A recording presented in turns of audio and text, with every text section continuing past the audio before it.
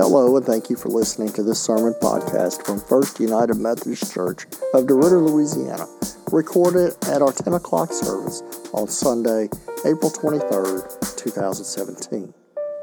Our scripture lesson for the day is from John, the 20th chapter, verses 19 through 31. When it was evening on that day, the first day of the week, and the doors of the house where the disciples had met were locked for fear of the Jews, Jesus came and stood among them and said, "Peace be with you."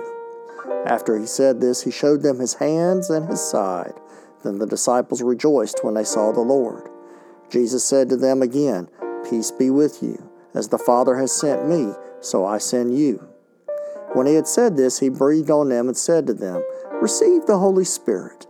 If you forgive the sins of any, they are forgiven them.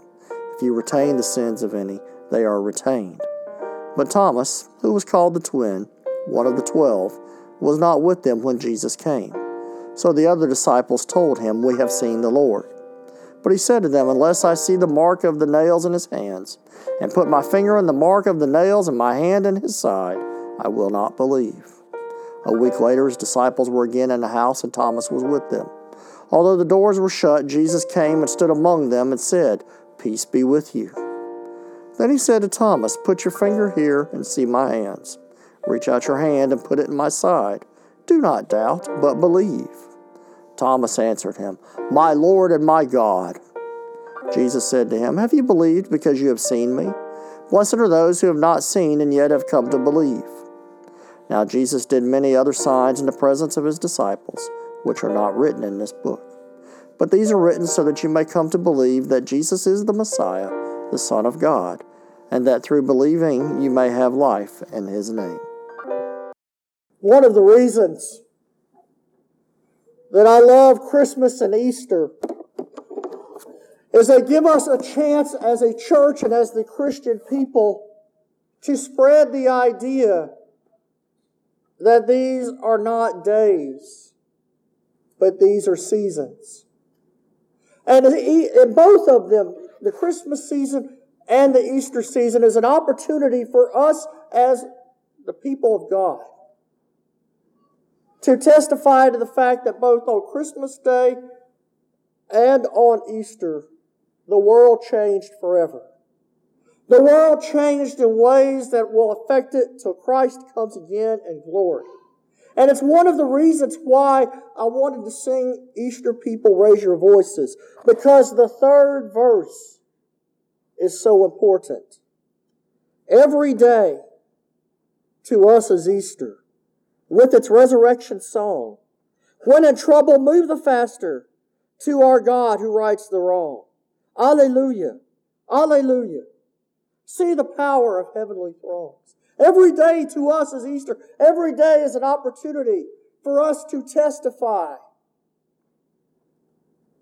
that death has been swallowed up by love and grace in Christ. Every day is a chance for you and I to say things are different. And today's passage, the second half of the narrative from John's 20th chapter, is one of those that I think has been well-intentioned but badly misapplied. For many times when we look at these words, we look at these as the words of doubting Thomas. How many times have we said or told someone or been told ourselves, "Don't be a doubting Thomas"? How many times is that phrase thrown around in our lives? And we use it as a way to shame people. We use it as a way to talk down to people. We do it as a way to challenge people's faith. We do it in a way that strikes our egos. We do it in a way that does not lift up God. But yet, if Easter has taught us anything, nothing else, Easter has taught us that we are to look at the world in a different way through the resurrection. And I put forth to you that today's passage has nothing to do with Thomas. And today's passage has nothing to do with doubt. And today's passage has nothing to do with shaming people into faith. And today's passage has nothing to do with telling people how bad a guy Thomas is. No, indeed, what you see in today's passage are words dripping with grace, words dripping with love, words dripping with hope. And to a pre-Easter world, this passage would be all about condemnation. But today we see that this passage tells us so much about the risen Savior that we can easily miss if we dismiss this as strictly the words about doubting Thomas. I mean, right there, in the very first part of this passage, when it was evening, it was Easter evening. The doors of the house where the disciples were locked because of the fear of the Jews. The disciples didn't get a chance to play church. They didn't get a chance to wake up and go, you know what, weather's not so good, I ain't coming to church today. I'm not saying it happens in this congregation, but other places it's been known to happen. All right, you look at, or we step out and we say, well, I wonder who's preaching today. We're not going to do this, we're not going to do that. We look and we say, well, I got this and that going on later. No, the Jews, or the disciples were gathered out of fear for their lives because they knew that there was a death sentence on them. And the door is locked. And yet Jesus shows up right there in their midst, and Jesus didn't have a key. Now, is that story? We have to ask ourselves this question. Why is that in the passage? Why is that important? What does it have to do for us today? I submit to you that a lot of times we will look at that as a historical narrative. As, you know, in our post-enlightenment world where everything has to be reasoned, everything has to be checked, everything has to make sense. Everything has to follow an order. It can be easy to get caught up in the physics of it all.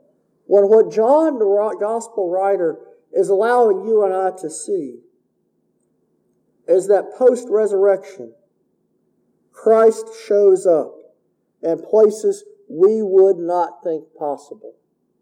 Christ shows up in places we would think not possible. After all, what was the passage we read last week as we were coming in? The ladies were walking down the road and they were talking with Jesus because they didn't recognize him, because they didn't expect him to be there. Both on the Easter Day election and today, one of the very first things we see is that we worship a Christ who shows up in places we would not think possible. And the challenge for you and I this morning as we seek to bask in the glow of the resurrection is to ask ourselves, is there anywhere in our life we do not expect Jesus to see Jesus? And if so, why not? Because we better get over it. There's not a part of our life that Jesus does not care passionately about. There's not a part of our life that Jesus is not desperate to transform. There's not a part of our life where Jesus doesn't want to be. And in this passage, you and I are confronted with that reality. And as people, as Easter people who raise our voices, may we testify to the presence of Christ everywhere, especially the places we wouldn't normally want to find him. Then we get down to some of the challenge. Being Easter people is not an easy thing. Because not only has the world changed, but you and I have been changed. When we take on the mantle of Christ, when we take on the label Christian, there's some serious opportunities that come with that. And it's amazing how often we read about this in the Old and the New Testament. And how often Jesus talks about the concept of forgiveness. Jesus stood. He showed him his hands. He showed him his sides. He said, "Peace be with you." He breathed to them and said, "Receive the Holy Spirit." So far I'm with Jesus. That's awesome.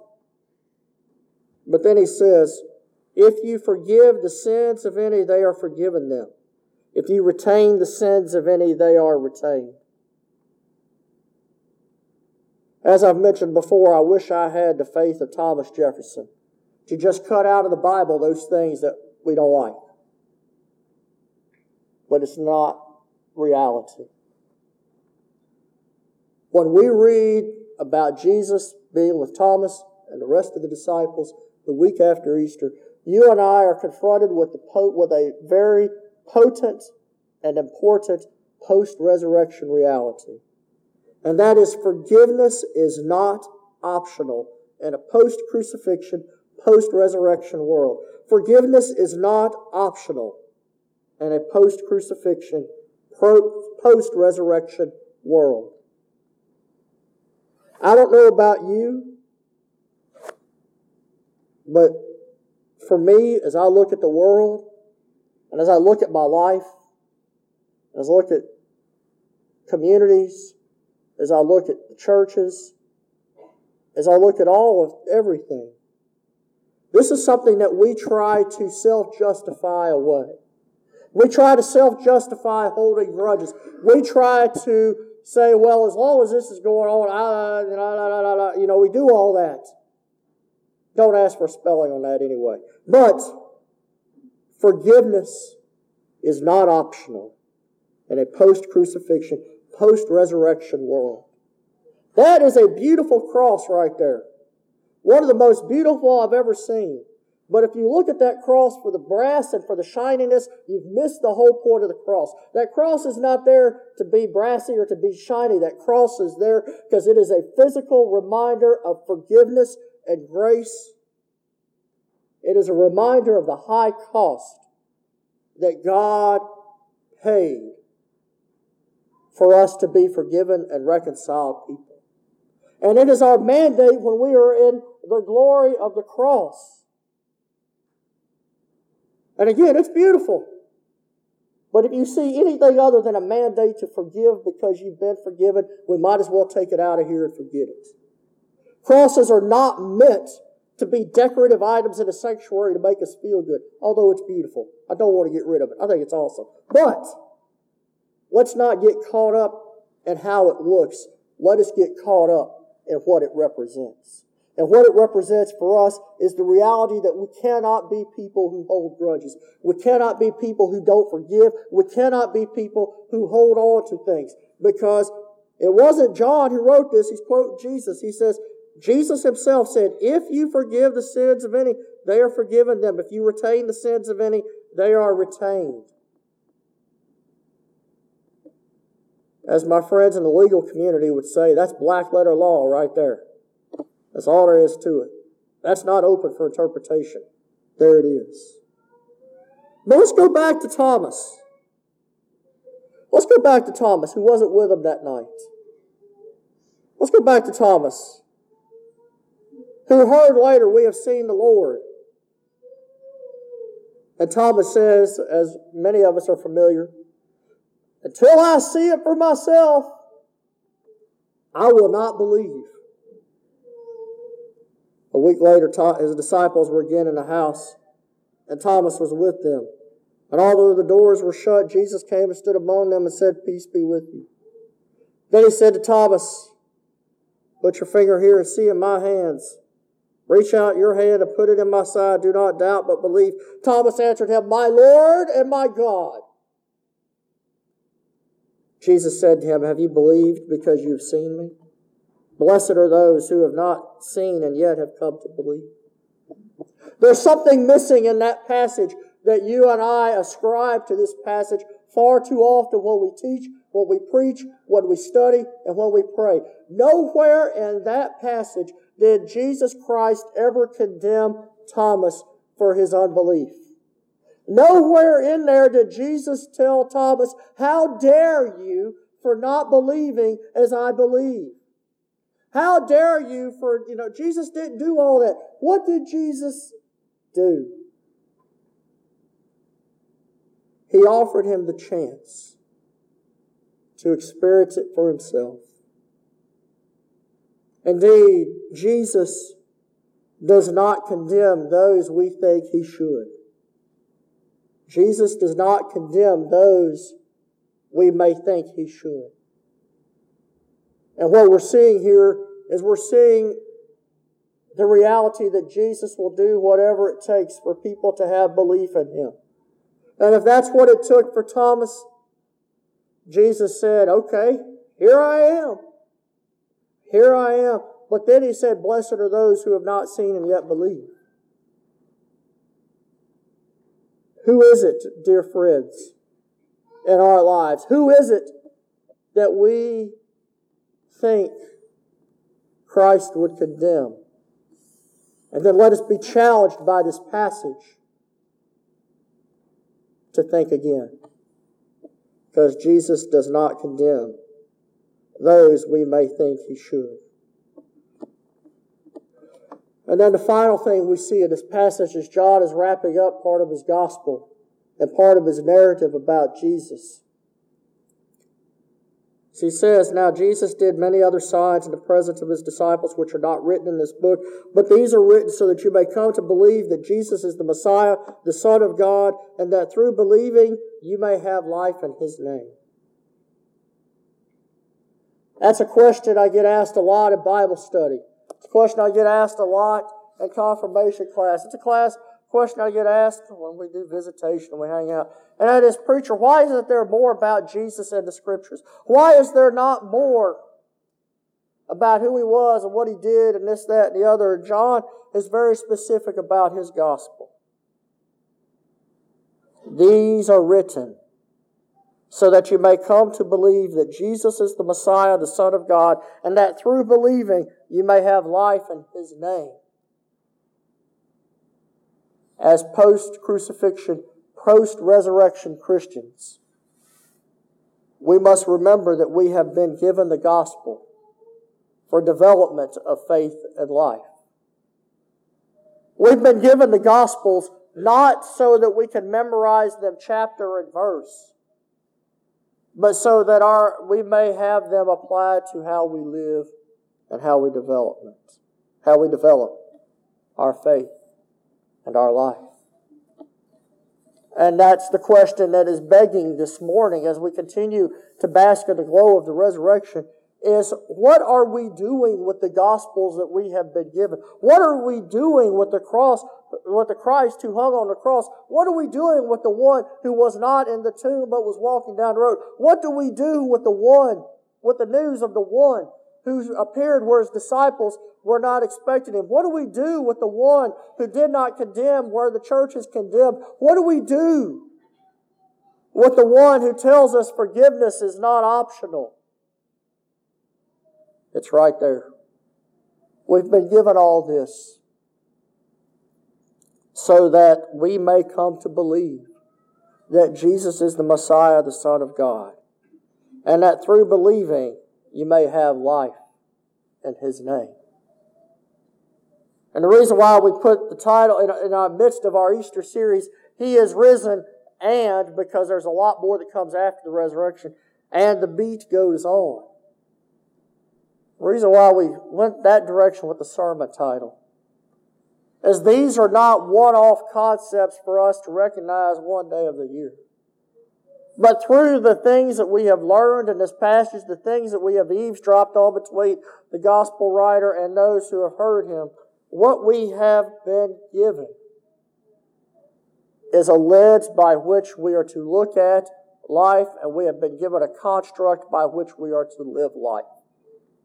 The beat goes on, the world goes on, our lives go on. But with Easter, while the world may go on, we go on transformed. And we are called to live transformed lives, even while the beat goes on. Because that's the only way that we can expect to have a difference made in our lives, and that's the only way we can expect to make a difference in others. Never let us forget Jesus shows up where we would not think possible. Let us not forget that forgiveness is not optional. Let us not forget that Jesus does not condemn those we think He should. And let us remember the importance of the Scriptures for the development of our faith and of our life. And these, my friends, are the words that I share with you today in the name of Jesus Christ by the power of the Holy Spirit to the glory of God the Father. Thank you for listening to this podcast from First United Methodist Church of DeRidder, Louisiana.